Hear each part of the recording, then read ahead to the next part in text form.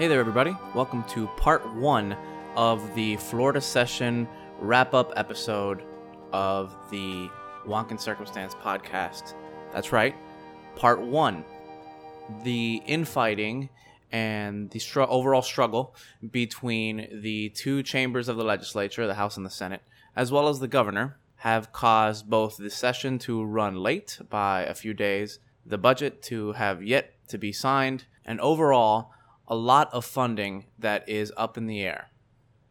To add to that, one of the members of the state Senate, Frank Artiles, from Miami-Dade County, resigned in the middle of the session. All of this has led to the session grinding to a halt and really being a lot of bickering back and forth. So what we're going to do is do a couple of things a little differently here. First, you're only going to be hearing from me in these two parts. I'm going to try to make that as interesting as possible for you. I know listening to the same voice for a while can be kind of boring, so I'm going to do my best. Second thing we're going to do is we're going to break this up into two parts. Now, the budget is still up in the air. As I said earlier, the governor is threatening a veto. He could veto some of it. He could veto all of it. I'll talk a little bit more about what that means exactly in a second. But what we'll do is in this episode, we're going to focus on the issues that we looked at in this season that are already resolved. That means that some of the stuff that is still up in the air, for example, medical marijuana, a little bit of energy policy, that stuff we'll leave for the next episode that we will hopefully release next week. We're going to release it pretty much a day after the governor makes up his mind about whether or not he's going to veto the budget. Enterprise Florida will, of course, be in that episode. If you heard our Enterprise Florida episode, you know that is quite the drama at the budgetary level. First, before we get into some of the issues that we discussed in the podcast so far this season, let's talk a little bit about what's going on with the budget. The Florida legislature was supposed to have finished their session on Friday, May 5th. They had to extend by an extra 3 days and were able to finalize the budget and get it all set and approved on Monday, May 8th. It's important to note that the state budget is the legislature's one and only constitutional mandate. It's the one thing they have to do by law when they come into session. If they don't, there are issues. The state's fiscal year runs from July 1st until June 30th. So the budget that we're currently under is the budget that was passed in the 2016 session. That budget expires on June 30th. And starting July 1st, we will have a situation where new agencies will have to know what their new budgeting level is and will know what projects will or will not be funded.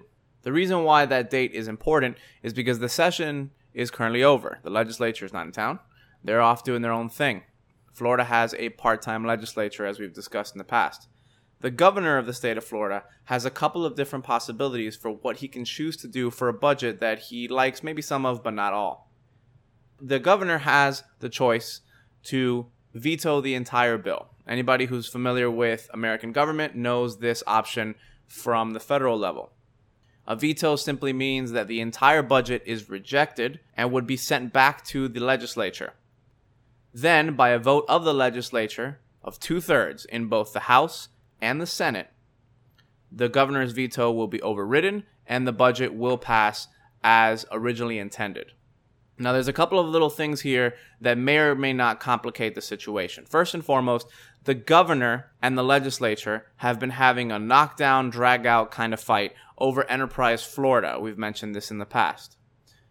The legislature ended up giving pretty much nothing when it came to Enterprise Florida and Visit Florida. Their budgets are drastically reduced under the budget that has currently passed and is on the governor's desk.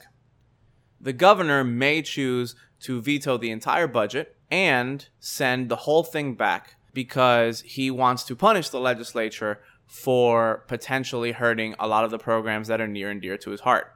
This budget is $82.4 billion, and that would mean vetoing every single one of those dollars. However, mentioned earlier that the budget needs a 2/3 vote in both chambers in order for the veto to basically mean nothing and the legislature to get their way. Well, in the Senate, the vote was 34-4, and in the House, the vote was 98-14. That means that in both chambers, if all votes stay the same, a veto can be overridden.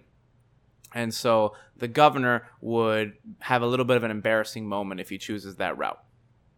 The other reason for him not to choose the overall veto is because the Florida Constitution gives the governor a power called a line item veto. Now, this does not exist at the federal level. This is the power of the governor to go into a bill and to strike down specific parts of the bill that he may not like. If the governor chooses to veto the entire bill, he loses this power altogether. However, the governor can choose to exercise this power over what the Florida media calls turkeys. These are special projects that are meant for specific districts, and they are usually put in by legislators of that district. They can be for any particular purpose, but they're usually specific to a district. If you are familiar with federal politics, you would be familiar with the term of pork barrel spending to regard what Floridians call turkeys. The governor has in the past taken his veto pen to specific projects in the budget, but left the entire budget to stand. Now, the governor does not have the power to give money to a project that the legislature did not. Appropriations is a legislative function. However, the governor can single out specific projects and just give them the axe as a form of punishment for the legislators who maybe were the loudest against his agenda vis-a-vis Enterprise and Visit Florida and other things. A couple of key facts for you here. First, the last veto of an entire budget was a quarter of a century ago. And either way, if that happens, the legislature would have to come back into an emergency special session and get a new budget passed before the June 30th deadline. We don't know what's going to happen. However, the governor has, on several occasions, including on the morning of Monday, May 15th, so yesterday, has threatened to veto the budget, the entire budget. Is that posturing? Is that a real threat? We'll see. Let's talk a little bit about some of the stuff that has been already wrapped up in the session. First and foremost, let's go to guns. Guns was the first episode we looked at in this schedule, and it is one of the most controversial issues at the state level and in the country as a whole. There were any number of bills that were proposed in regards to guns this session. A huge percentage of those bills would have expanded the concealed carry program into new areas where currently concealed weapons holders are not allowed to bring their firearms. The vast majority of those bills died in committee. What that means is that they were brought up in the committee that was relevant to them, and they never made it out. They never made it out with a vote approving them to go to the floor. That was the fate that awaited the majority of the gun bills on the docket. The reason this happened is because one particular senator, Miami-Dade's own Anitere Flores, who was the number 2 senator this session behind the Senate president in rank, cited gun bill fatigue to say that she simply was not interested in voting for more lenient gun measures in the session this year. After that news came out, it became very difficult for other senators to find a necessary coalition to get the bills passed, and therefore the vast majority of them were dead on the committee docket. One bill, SB 616, which would have expanded concealed carry to courthouses but allowed those who brought their firearms to check them at the courthouse security, passed the Senate with a vote of 19-15. However, it died on the calendar of the House. You have to pass both sessions to get to the governor's desk, and, well, couldn't do it. There was one bill that did pass both chambers, and was sent to the governor. That was SB 128/HB 245. This was the bill we talked about in the episode that would shift the stand your ground burden from the defense to the prosecution. This bill passed the Senate 22 votes to 14 and the House 74 votes to 39, meaning that it was placed on the governor's desk. This governor, who is considered to be very pro-gun, is expected to sign the measure. On the issue of transportation, also one of our earliest episodes, we had a bit of a problem. If you remember a lot of the bills that we talked about in that episode, those bills were presented by Senator Artiles, Frank Artiles of Miami-Dade County. Senator Artiles did not make it to the end of the session because he resigned with a couple of weeks to go. And why he resigned is something that maybe you want to look up. And we won't really get into the details because we focus on issues here. But suffice it to say that Senator Artiles' resignation and the drama that surrounded it created a circumstance where the session basically ground to a halt. And most bills that were on the periphery were sent off to die. As a result, the bills that Senator Artiles was responsible for sponsoring or moving forward also received a similar fate. And that includes SB 178 or HB 6007, which was the banning of red light cameras in Florida. It died in committee. There was one bill, however, in the transportation category that did make it through all the way to the end. It did so without controversy and will very much alter the way that an application that a lot of Floridians use is regulated in the state of Florida. That bill was SB 340 or HB 221. It prevented the regulation of ride-sharing apps, such as Uber and Lyft, by local governments. It passed the Senate 36-1 and the House 115-0. It was signed by the governor, and it will become law on July 1st. So now, if you are in Florida, you do not have to worry about having different rules for Uber depending on what municipality or county you are in. There is one statewide structure for regulation. This bill was not as controversial as the Airbnb bills that had a similar motif that argued about who should regulate Airbnb, the state or local municipalities. What's funny is that this is a controversy that will continue into 2018 because both of the major bills that we discussed, SB 188 and HB 425, were unable to reach passing state in both chambers. SB 188, which would have been the bill that was supportive of local municipalities and local governments being able to regulate Airbnb and other home sharing apps as they pleased, died on the floor of the Senate. And so it was never able to make it to the opposite chamber to get a vote. HB 425 did get a vote in the House. It passed 63-56. This was the bill that was pro-state regulation, that would have presented a similar regulatory structure as the Uber and Lyft bill we just discussed. However, the Senate was not interested, and there the bill died. Because no bill passed, either way, we have a similar limbo going into the next calendar year. We have three more issues that we discussed this year that we are able to give you the final verdict on. And they are some pretty meaty issues, but still, the legislature has made up their mind. First and foremost, we have the death penalty. One of my favorite episodes to record, SB 280, was a bill that passed both chambers and was signed by the governor on March 13th, becoming law. This bill amended the death penalty process in Florida to make sure that any death penalty cases required a jury being unanimous rather than the previous 10 votes in order to render the penalty of death. This brought Florida's death penalty back into a constitutional status, as the lack of a unanimous jury verdict was what the Supreme Court cited in shutting it down temporarily. Now, the death penalty is still a significant issue across the country, including in states like Arkansas, where drug cocktails were expiring and they slated a series of death row inmates to be executed in a short amount of time.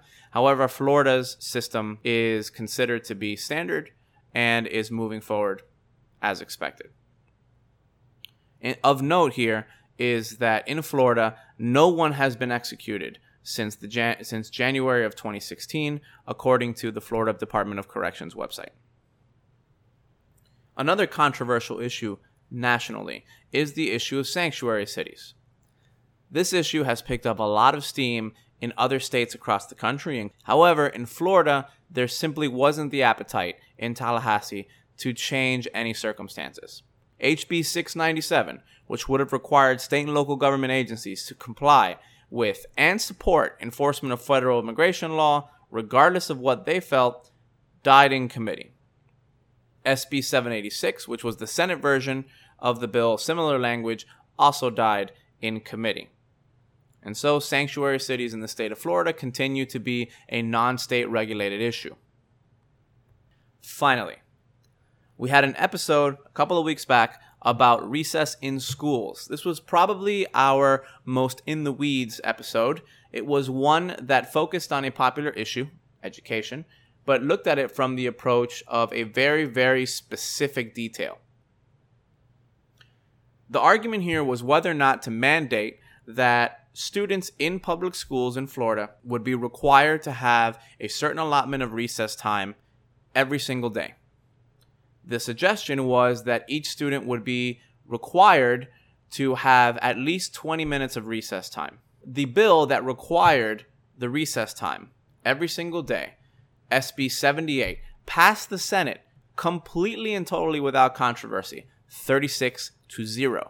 However, when the bill got to the House, the controversy struck up.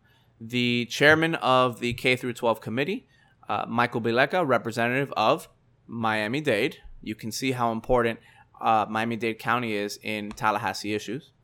Representative Bileca was not keen on the bill, did not believe that such a mandate was necessary, and due largely to his influence, but not only, the bill died in the House.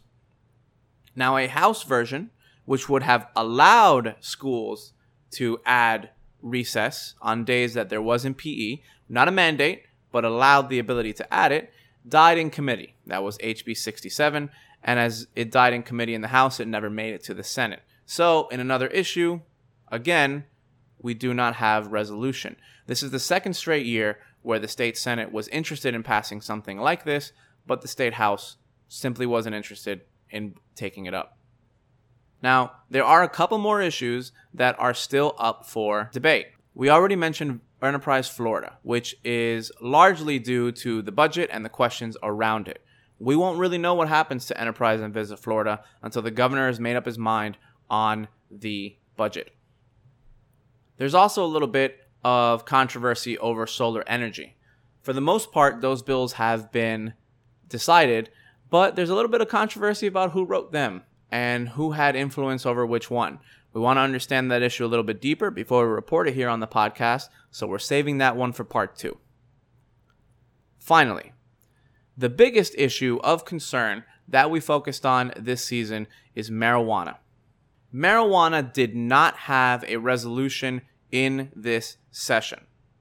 There were bills that were up for debate that died on either the floor of the House in the case of SB 406 or died in committee in the case of SB 614. So marijuana is still up in the air. There has been talk online, in person, in front of microphones, from politicos across the state of Florida about potentially having a special session that will deal specifically with medical marijuana. Remember, the Florida voters passed a constitutional amendment last November by a significant margin that would legalize medical marijuana in the state of Florida for certain conditions. The legislature must act in order to create a structure where that is possible. A special session would be necessary to have that done in 2017. How is a special session possible? A couple of ways. First, the governor can call a special session. This can be done at any time. The legislature can also call a special session on their own, but they have to have both the Speaker of the House and the Senate President call the special session. The Speaker cannot call a special session on their own because you need both chambers of the government to function, or both chambers of the legislature to function. So you need both the Speaker and the Senate President.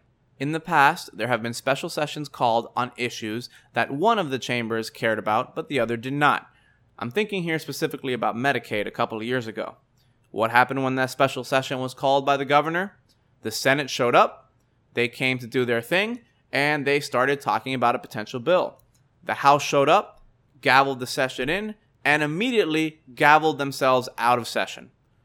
If the House concludes their session and the Senate is still working, you can't do anything because, again, you need both chambers.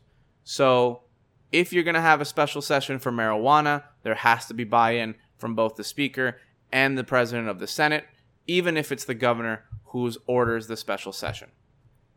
We don't know what's going to happen with marijuana. We'll hopefully have a resolution by the time Part 2 is ready. Regardless, we will let you know where it stands when we launch. And that's it for this week. Remember, we have 3 more issues to talk about and the budget in Part 2. As soon as we have a resolution, we will have that available for you. Could this be the first budget veto in a quarter of a century? Will the budget pass and Governor Scott not get what he wanted? Will he use his veto pen in a more detailed fashion to punish people like Speaker Corcoran and others in the House that appropriated so little money for his pet agencies? We have another week to find out. Until next time, thank you for listening to Voter Aid's Wonka and Circumstance. Oh, one more thing. We have a special schedule set up for the off-calendar months coming up in the summer and in the early fall, and we'll tell you all about it next week. Catch you then.